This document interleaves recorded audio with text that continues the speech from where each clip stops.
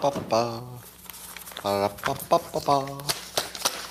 Good morning, everybody, and welcome to the highlight of civilization. It's called Coffee with Scott Adams, and I think we'd all agree that nothing has ever been better.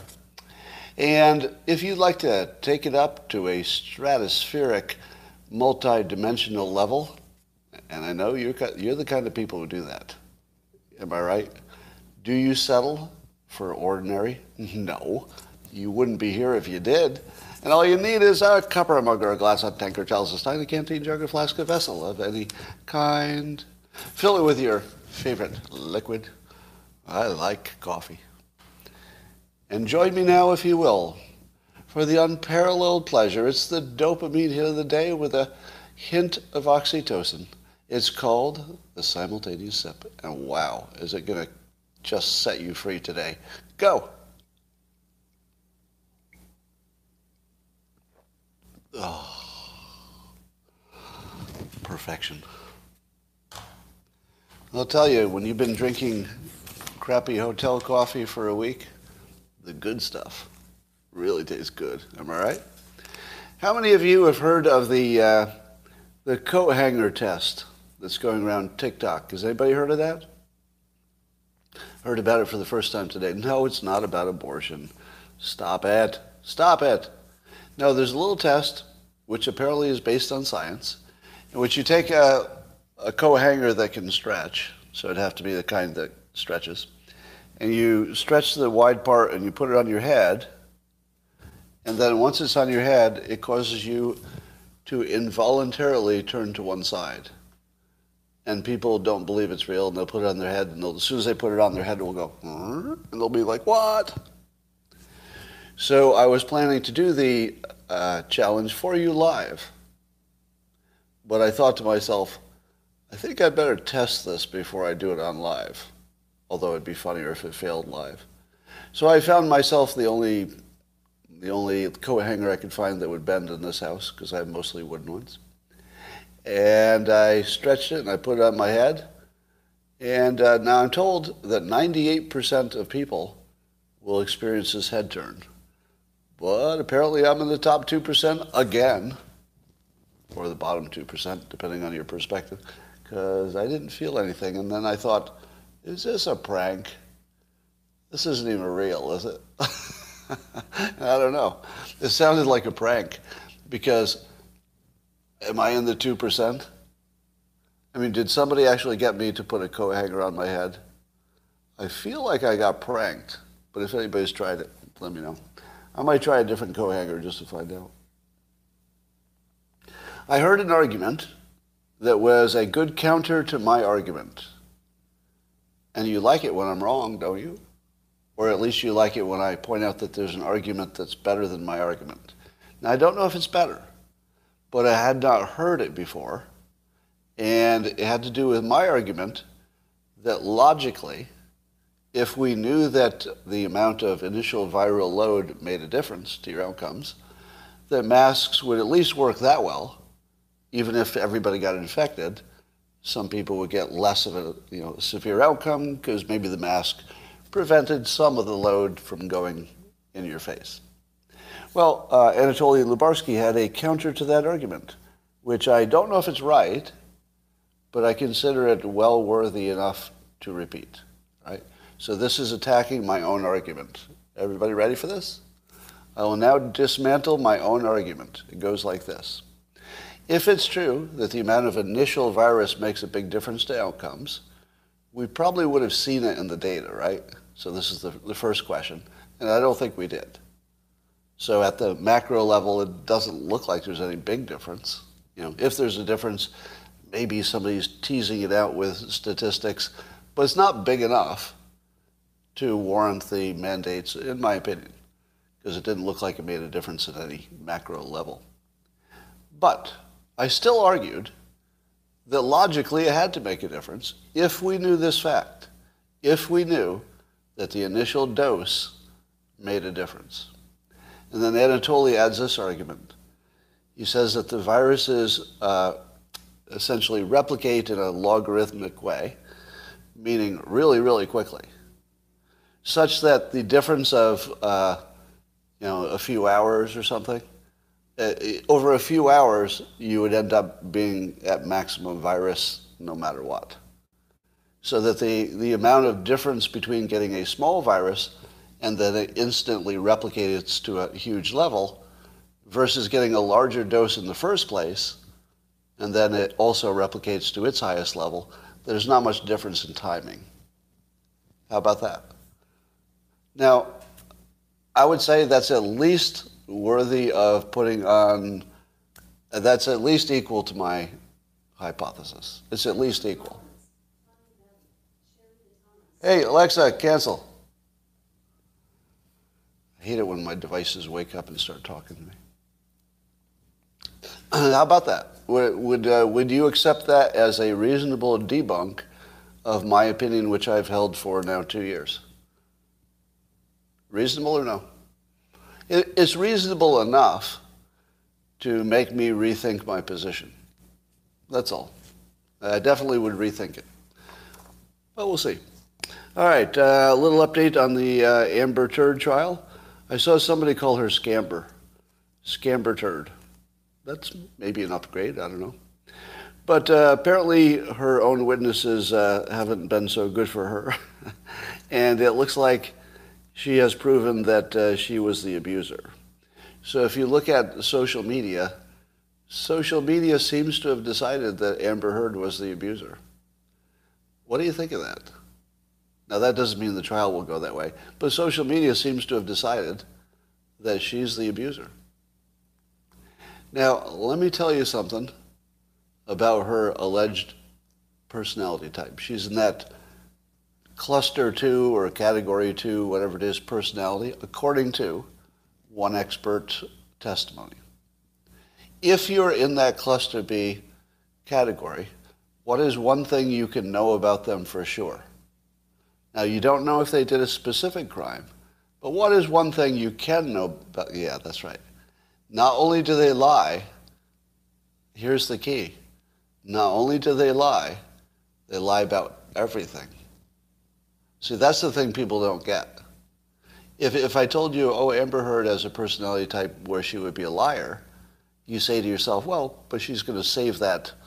She'll save that lie for the important stuff, right? She's not going to lie about just everything all the time. Nope. That personality type lies about everything all the time to the point where it's unbelievable. It's like you can't even believe it. It does, even when there's no purpose to it, there's no point to it, there's nothing gained, just wall-to-wall lying about everything. Now, what happens when you take somebody who's a wall-to-wall liar and they can't stop? They literally can't stop. That's what the personality type is. They can't stop lying. And then you put them on trial, and you put them under oath. And then you have people who are witnesses to the various things come on. What's going to happen? Well, what's going to happen is what happened to Amber Heard, Amber Turd. So there were claims such as, one day he broke her nose, and then the defense for or whatever it is, the attorney for Johnny Depp shows a photo of her on the red carpet the next day looking perfect. And her claim is that he broke her nose. And then there was one other example where it was just as equally obvious that she lied. And I think Johnny Depp is going to win. I think he's going to win. I don't know. So we'll see. But I feel like there's something important happening here because people are learning for the first time that such people exist. How many of you have said to yourself, oh my God, I know somebody who's married to an Amber Heard? Or maybe you were. How many of you said, oh my God, I know her? And I had some, yeah, look at that. My sister's a Heard. Yes, right. It is a personality type of which there are so many of them. And the problem is that you imagine they're normal, and they're not. The people in this personality type are closer to monsters with human DNA than they are with, just people, because they're there to destroy. The average person is there to help out.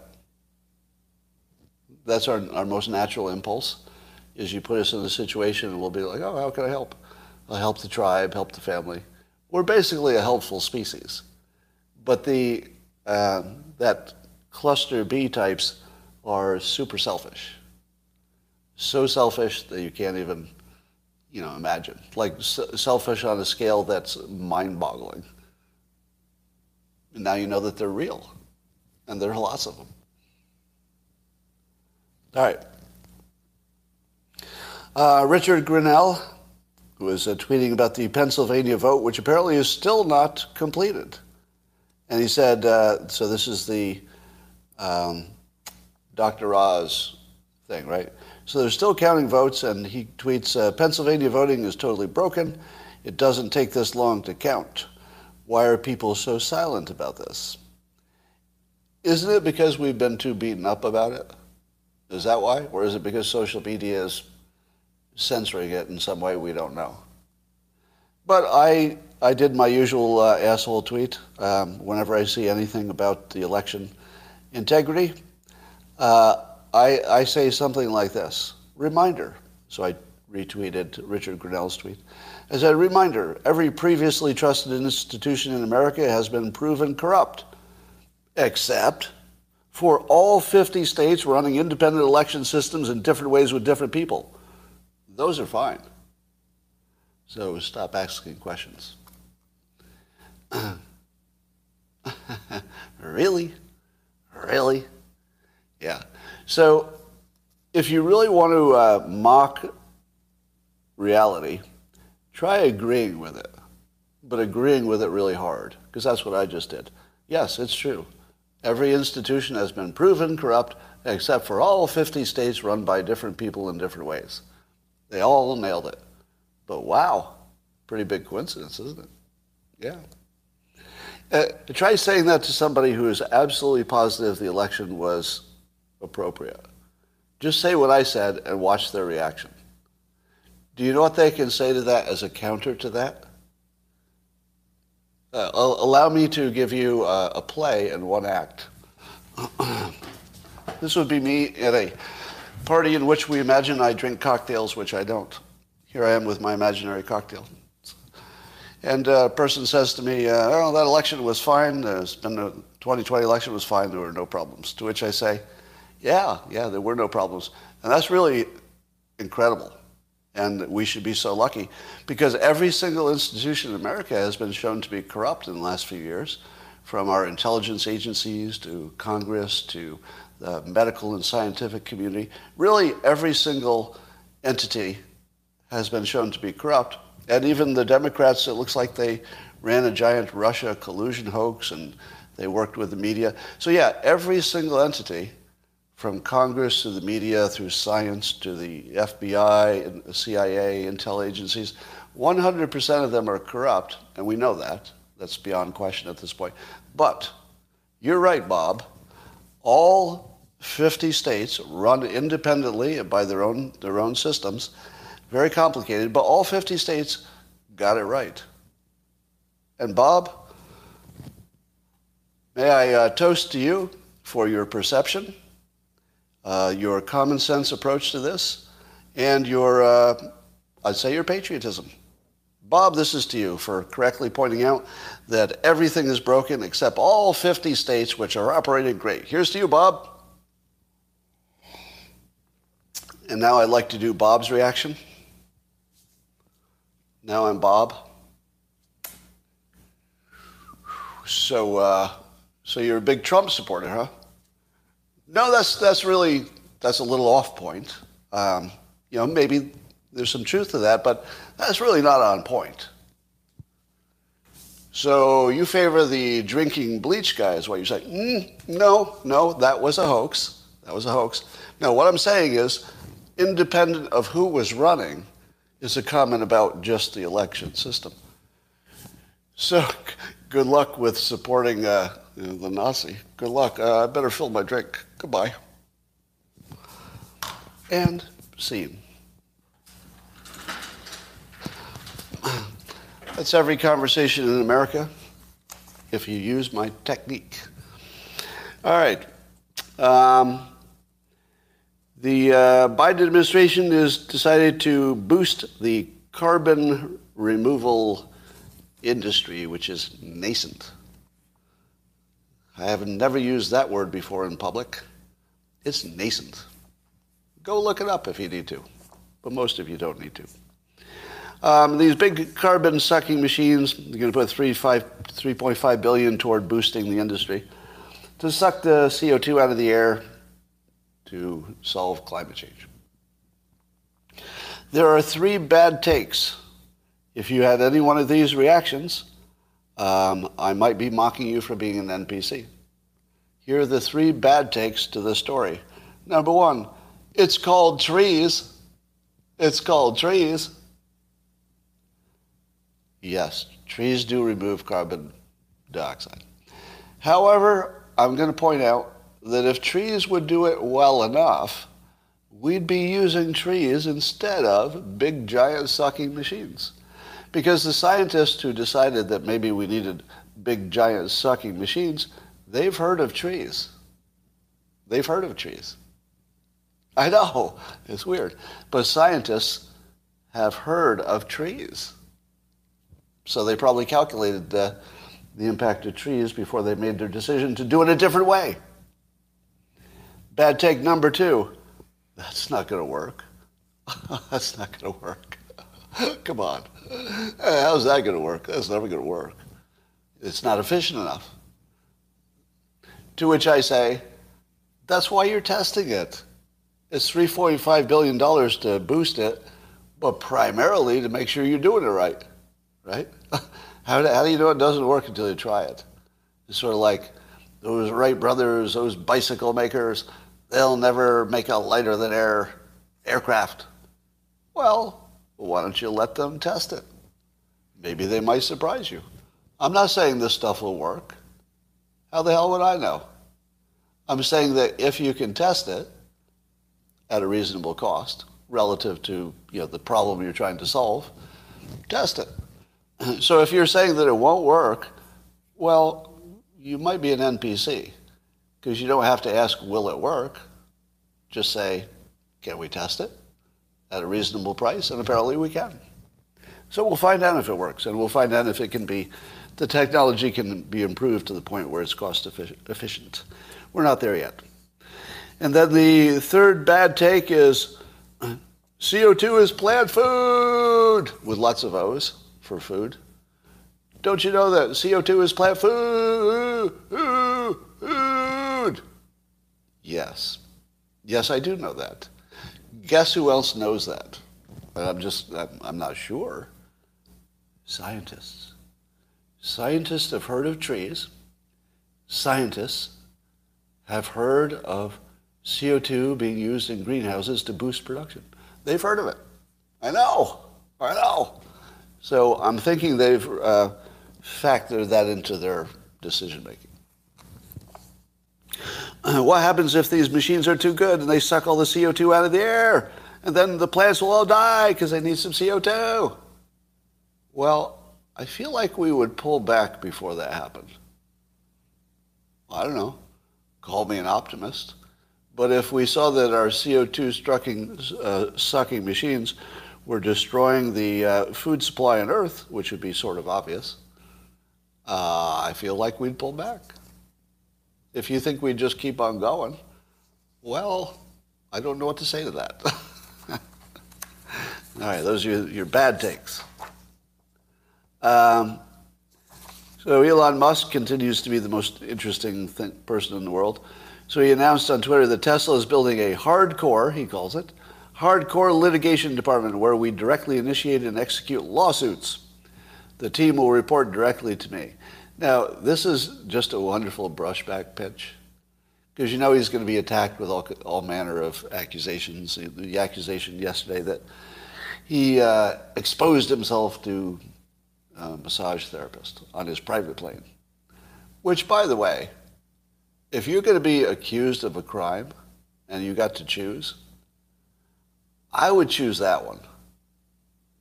I would like to be accused of exposing myself to my personal massage therapist on my private jet. If I could get that going, that would be like, now I'm not saying that that's, excusable. If in fact he did something inappropriate, well, then I don't support that at all. I'm just saying that if he had to be accused of something, well, that's the one I'd pick. I'm pretty sure I'd pick that one. Like out of all the things you could be accused of, yeah, I'd take that one. Thank you. But to me, this looks like Elon Musk negotiating in public. In this case, I use negotiating loosely to mean he's warning people that if they come after him, it's going to be really expensive. And by the way, he's the richest person in the world. So if you'd like to come after somebody with a strategy, a legal strategy, he's basically telling you that at this point he's going to destroy you. He didn't say it directly. But if you've got this hardcore litigation team that's going to be aggressively going after things and reporting directly to Musk, yeah, he's going to make it expensive to mess with him. So I like the fact that he put it out there as a sort of a self-defense thing. Speaking of climate change, Bjorn Lomborg, who you know as one of the most rational evaluators of climate change and other issues, and he was looking at the adequacy of batteries if we had a world that was powered by solar and wind. Now, we know that you need battery backup for those because they're not continuous sources. Wind and solar is not. So he gives this estimate, and I would love to know if Elon Musk agrees with this estimate. He says Europe uses, and he gives some statistics of how much energy they use. So they have enough battery storage now for 1 minute and 21 seconds. So all of Europe's battery backup, if they use it all, would give them another, little under 2 minutes of power. All of it. By the year 2030, that number should go way up, the estimate is, up to almost 12 minutes. In 2030, we might be able to get the amount of battery back up to almost 12 minutes of the whole day. Now, isn't this the part where Elon Musk needs to explain to us how we can get enough battery backup? Because he makes a good argument, Musk does, that you need just a tiny corner of the United States with solar panels, so tiny that I don't even know if you'd notice it from the space station, right? If you were looking down on it, I don't know if it would be big enough even to see it from space, but it would power the whole United States. And Musk gives his description of how big that space would be. Now, of course, that's conceptual, because you can't put all your power source in one place. The grid couldn't handle it. But suppose you distributed that around. But I've never seen him address how much battery backup you'd need. Has anybody seen that? Send me a link to it if you have any recent statements where he mentioned whether you could get enough battery backup. Wait a minute. Do you need battery backup if your grid was sufficient? Let me ask you this. If you had your solar powers spread around the country, and then you connected your grid so that any grid that needs power can get it from anywhere else in the country, that may be impossible. I don't know. So that's the part I need you to tell me if it's possible. Because the longer you send the electricity, the more it gets degraded, right? There's less of it by the time it gets there. So there's some practical limits about sending electricity long distances, right?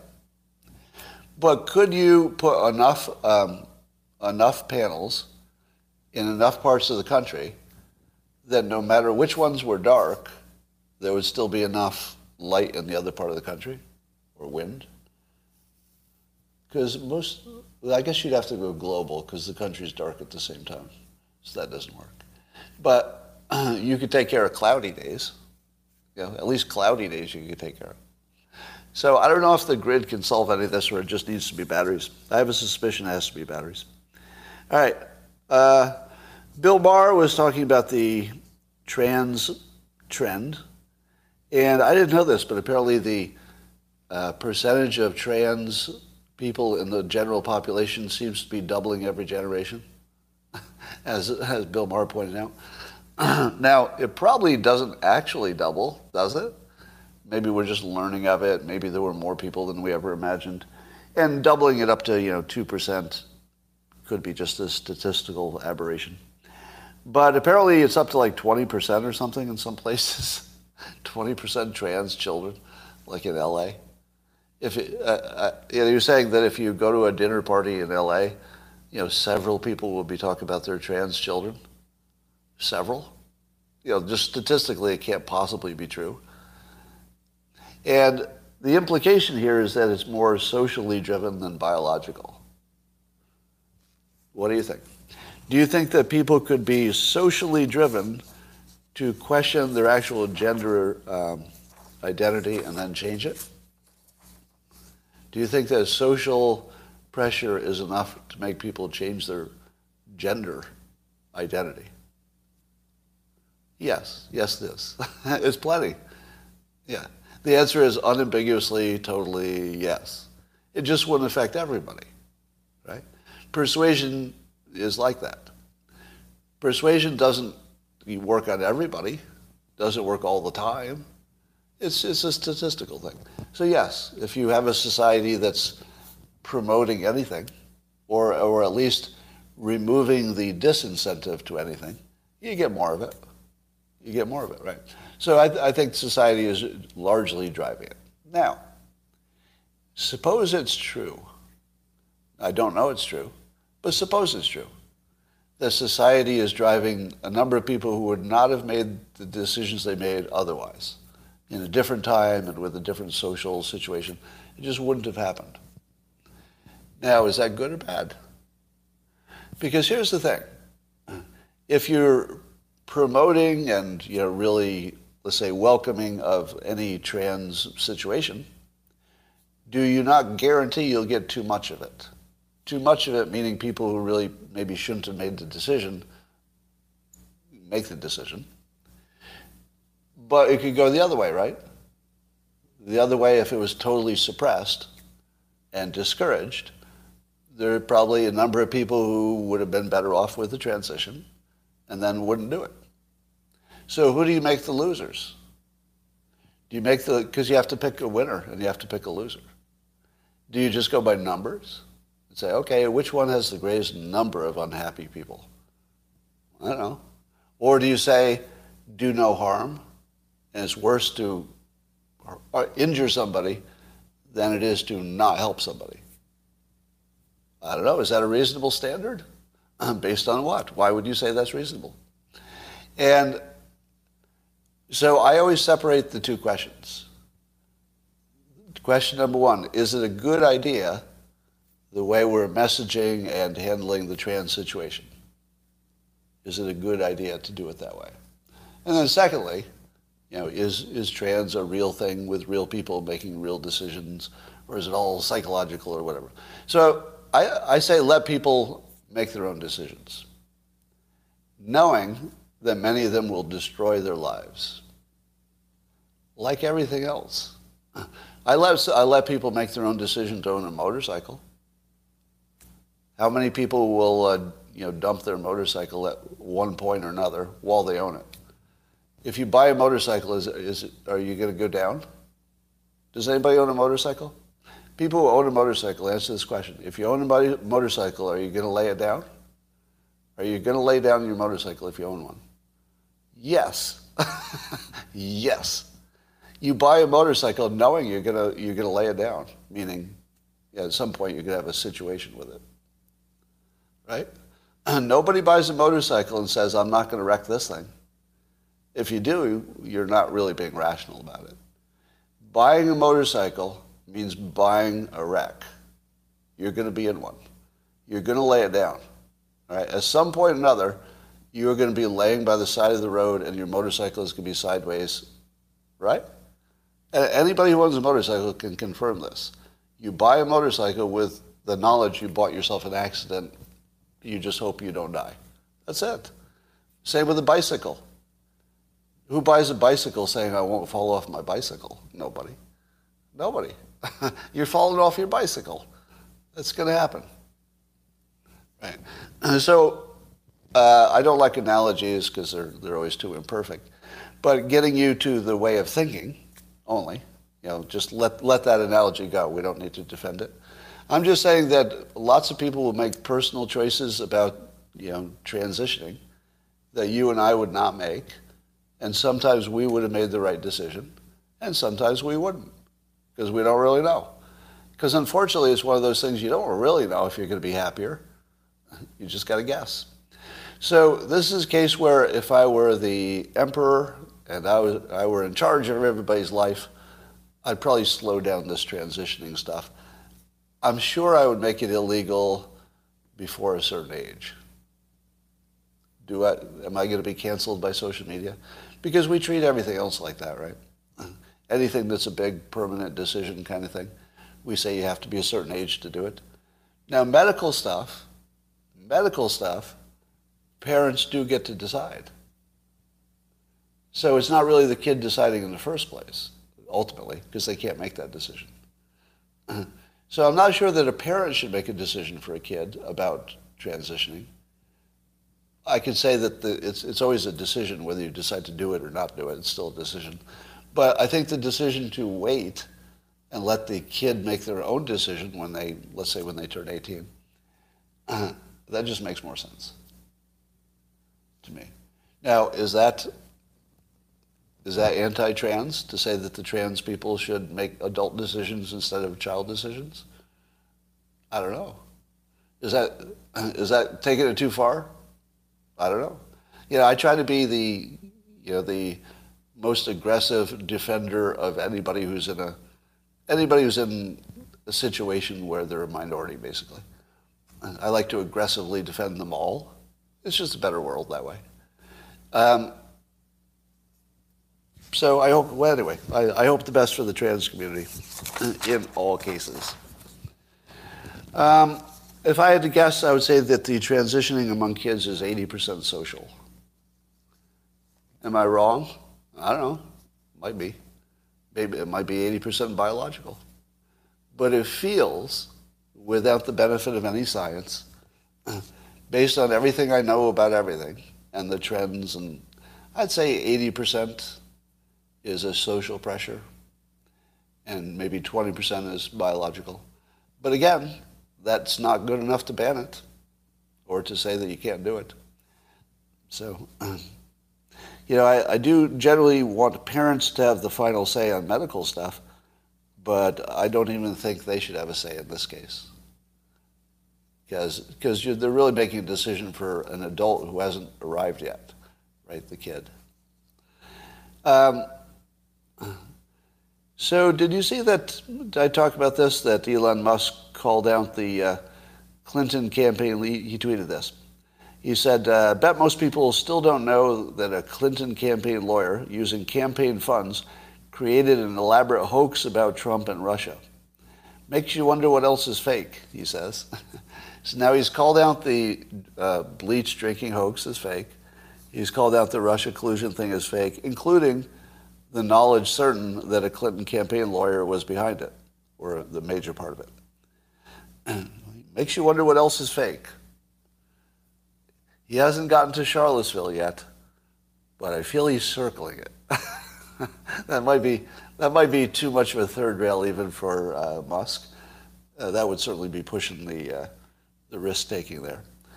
But it's the biggest remaining hoax. It's the tentpole hoax, yes. It is the tentpole hoax, the one that supports all the rest. We'll see. And you all saw the Elon Musk tweet about his wiener. I didn't realize that he was talking to the one of the co-creators or creators of YouTube, somebody named Chad Hurley. And Tesla, and that Chad was asking him to hurry up and close his Twitter deal. And Tesla responded, fine, if you touch my wiener, you can have a horse. If you touch my wiener, you can have a horse. You can't tweet better than that.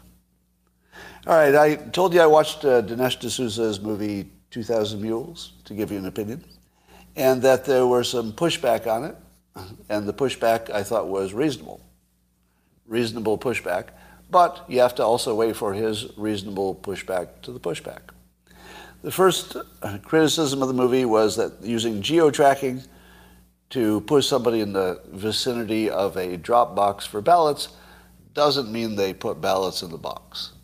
Maybe it means that's where their Starbucks is, and they go to that location repeatedly, and it's just next to a box.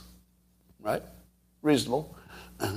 But then Dinesh says, that's why we eliminated everybody who didn't go to 10 different drop boxes. Okay, if one person was in the vicinity of 10 different drop boxes, that's a pretty good argument, because there aren't 10 Starbucks next to 10 drop boxes. It's statistically impossible. So I think that Dinesh makes a completely solid argument that the geo-tracking for this purpose is good enough. It's accurate enough because they eliminated all the data from somebody who didn't go to 10 drop boxes. If this data were people who went to at least 1 or 2 drop boxes, then you could say to yourself, but that's just the normal flow of people. There's always going to be one person walking by a drop box, but he didn't do that. It was like, when does one person go to 10 different drop boxes? Because it's not like they're evenly distributed. So the statistical likelihood of one person being within a few feet of 10 different drop boxes on, let's say, a short period of time, pretty close to zero that that's an accident. So I would say that Dinesh's response to that is the winning argument. It's stronger than the criticism. Number 2, criticized for not showing videos of the one person doing those multiple drop boxes. There are videos of one person doing it once, but he hasn't produced the one person doing it multiple times, which would really be that would be the hammer on the case. He says that they're working on it. And the reason that they didn't is because in many cases the video doesn't exist because there's no video surveillance in that box. And in many cases it's so poor that you can't make out if it's the same person. But if the video has a time signature, as does the geo-tracking, you presumably, and I think this is what he said he was doing, but I'm not 100% sure.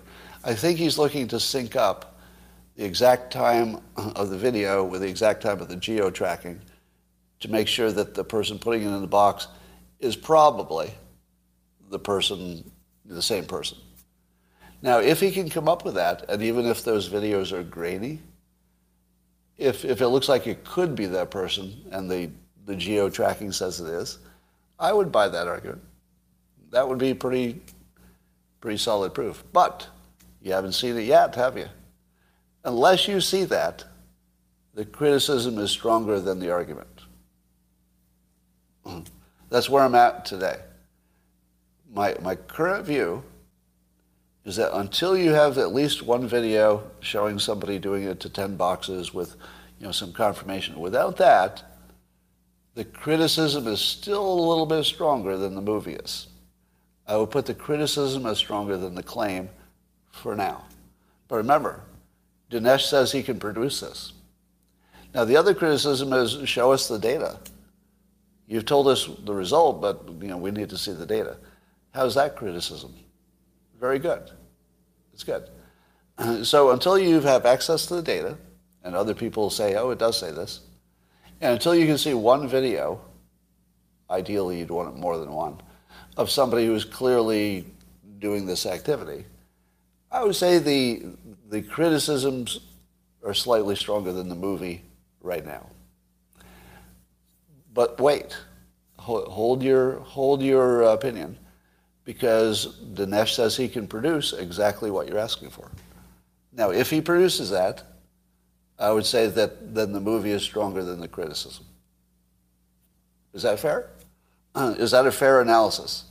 That if he produces an answer to these criticisms, probably then the movie is going to be stronger than the criticisms. And I would get there at that point.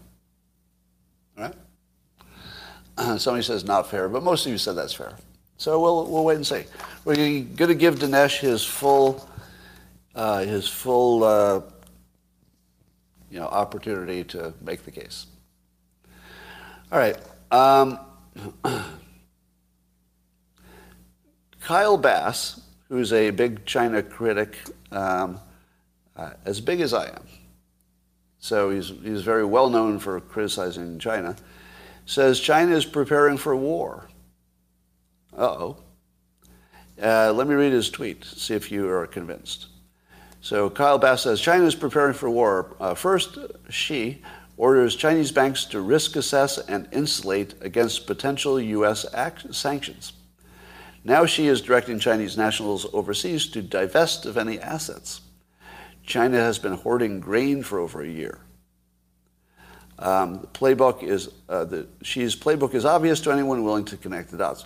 In January 2020, China updated their, quote, foreign investment law, which gives Beijing the power and ability to nationalize foreign assets and investments under special circumstances, which would include war. In mid-2021, Kyle Bass says, China's new counter-foreign sanctions law enables Beijing to seize corporate assets and detain expat employees if the underlying corporation simply is complying with foreign sanctions. That's a pretty big deal. If you're even complying with sanctions, China can close you down. And then Kyle Bass says the groundwork is being laid for a complete seizure of foreign assets and investment in China. If you're an institutional fiduciary or any other fiduciary, you better rethink your risk assessment of investing in public or private Chinese companies. And then he points out investors lost everything in Russia and have tried to sweep it under the rug. They won't be able to hide the hundreds of billions that will be lost in Chinese investments. Now, knowing that Kyle Bass is as big a critic of China as I am, do you think this is China preparing for war? I think yes, but preparing for war is different than planning for war. It looks like they're doing things which just would make sense because they're watching what's happening in the world and they're saying, uh-oh, this could come at us. So I think what they're doing is just mutually assured destruction and protecting their situation. So it looks like just protection. But it is nonetheless true that they're preparing for war because war would be the primary reason that any of this would be activated. All right. So keep an eye on that. The war in Ukraine has been reduced to minor headlines now. And the minor headline was, Russia claims total control of Mariupol. Now, there's not much left of Mariupol, is there? So, I mean, they own a city that's destroyed. But here's the other thing. Can they hold it? Isn't it my understanding that Russia has a good attacking military, but their holding ground military is sort of lacking, and they're not even staffed for it. So I wonder if conquering it even means anything, because I know it's a major port, so it's strategically important, but can they hold it? I feel like they're going to be sitting ducks, because if the Russians hold it, the targets would be kind of obvious, and it seems like the Ukrainian resistance or whatever would just be able to just hammer the Russians while they're trying to hold Mariupol. Imagine being the Russian occupying force in Mariupol. Every time you went outdoors, there would be a drone there. There would be a drone on your ass every time you walked outdoors. If you tried to get together, the drones would bomb the building. So if you're trying to hold Mariupol and you're a Russian military, you're going to have to looking up. You better look in the sky every day, every time you walk outside, because there's going to be a drone up there looking to kill you. All right, so there's rumor that the Roe v. Wade decision is coming as early as Monday, and all hell will break loose, and Biden administration is preparing for some kind of violence from their own team, I guess, from the left. Now, How many of you think that the final decision will equal the leaked version? How many think the real decision will be basically the leaked version, give or take some minor edits? Mostly yes, or close to it probably. Yeah. Probably. But I remind you that one of my worst predictions was that the original leak was fake. But I included in fake, it could be an early draft that doesn't represent the final decision. So I'm going to stick with my decision, or not decision, but my prediction, which has already been debunked. This will be the second time I've done that. The first time was when Kamala Harris got kicked out of the primaries, and I stayed with my decision that she would be president. Which turned out to be weirdly sort of right while being wrong. I think there's a non-zero chance that the decision won't be what you saw. What do you think? Is there non-zero? I think it's low. If I were going to put my money on it, I would bet that decision ends up being just what you saw. Some version of it would be just. I think it's low. 5% maybe. And remember, part of why it might have been leaked is to judge public reaction. And if you think that the Supreme Court doesn't respond to, the public's emotions, well, then you're wrong. You're wrong. They do make law based on public emotions. They just argue it in legal terms, but basically, they're very sensitive to the will of the people, just indirectly. You're sick of Scott being so cocky about Ukraine. What part is cocky? What would be my cocky? I just want to see what did I say that's cocky about Ukraine? I literally said that it was one of my worst predictions. I say it over and over again. They're going to keep it. All right, well, I guess that sounds like maybe there's a problem on your side. Because being cocky and confessing that you're wrong about it seems somewhat opposite. That's a weird comment. All right.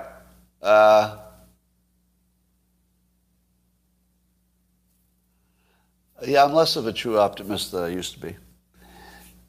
You get beaten down after a while. Anyway, it looks like Ukraine will remain a country. At this point, how many of you would say that's a statement? They're going to lose territory, probably. But how many of you believe that Ukraine will now remain a sovereign country? Pretty much all of you, right? And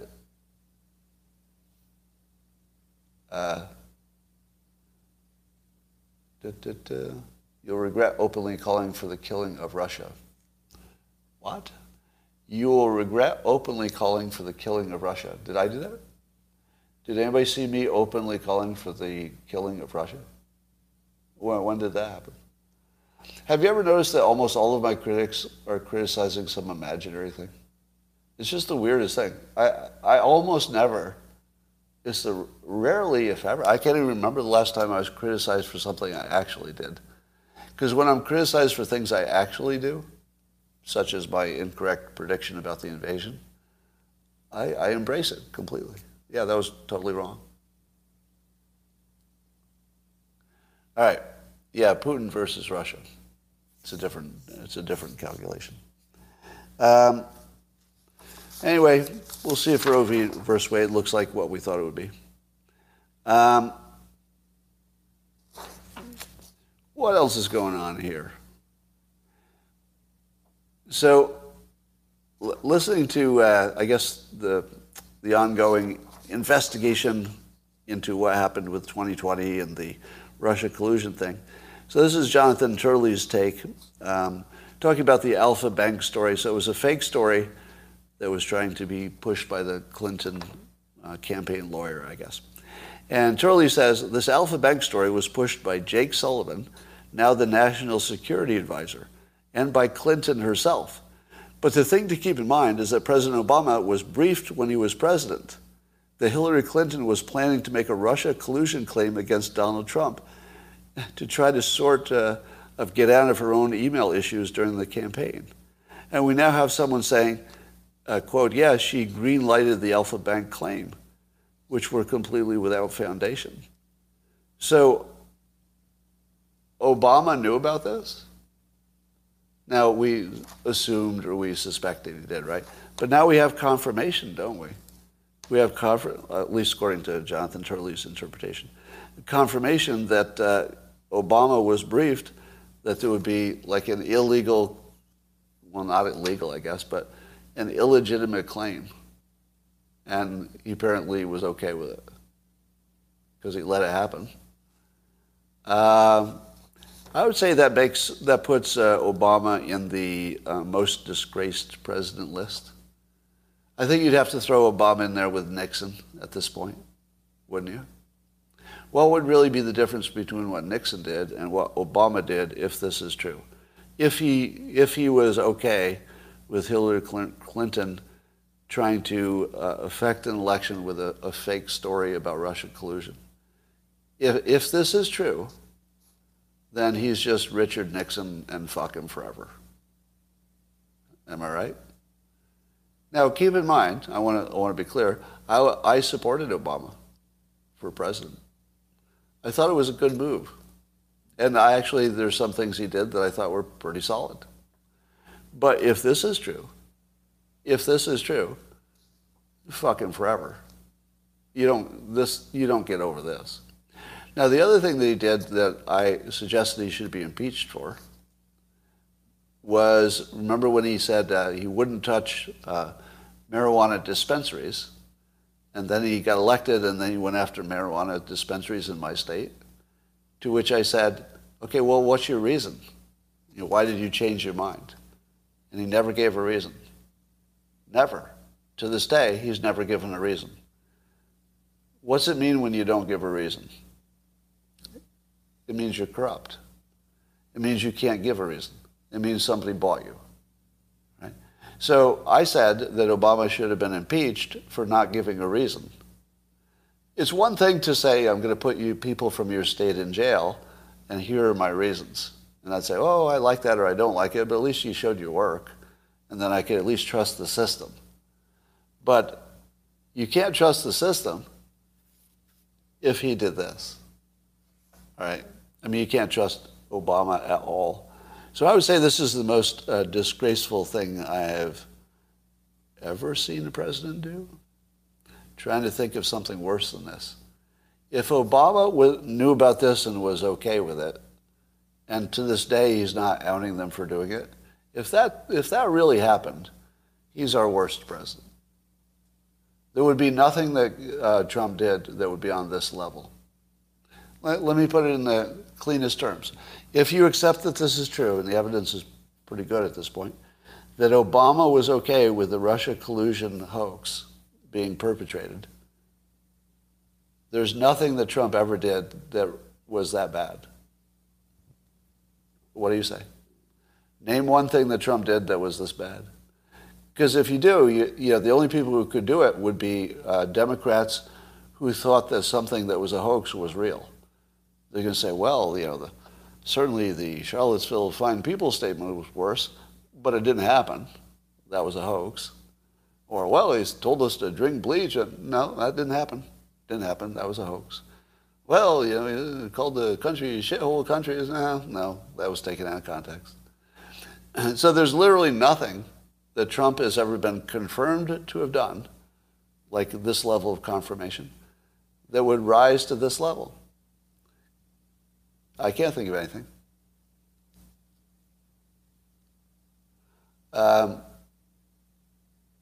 You think Obama was the worst? Yeah. Woodrow Wilson jailing critics. Okay, that would be pretty bad. But I think that the Russia collusion thing could have jailed critics if it worked out. So I'd say that's worse. So Hillary Clinton, worst person in the world. Obama, number 2. That's my final vote. George Washington was the worst. He had slaves. Yeah, I guess if you're a slave owner, technically you're worse. I will accept that reframe. Um,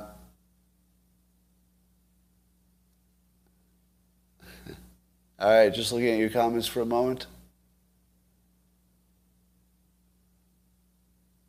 All right, I think we've done it. I believe I have achieved my objective of the best live stream in the history of civilization. And before you argue with me, I think I'll shut down the live stream over here on YouTube. You know it's true. It's true. Bye for now.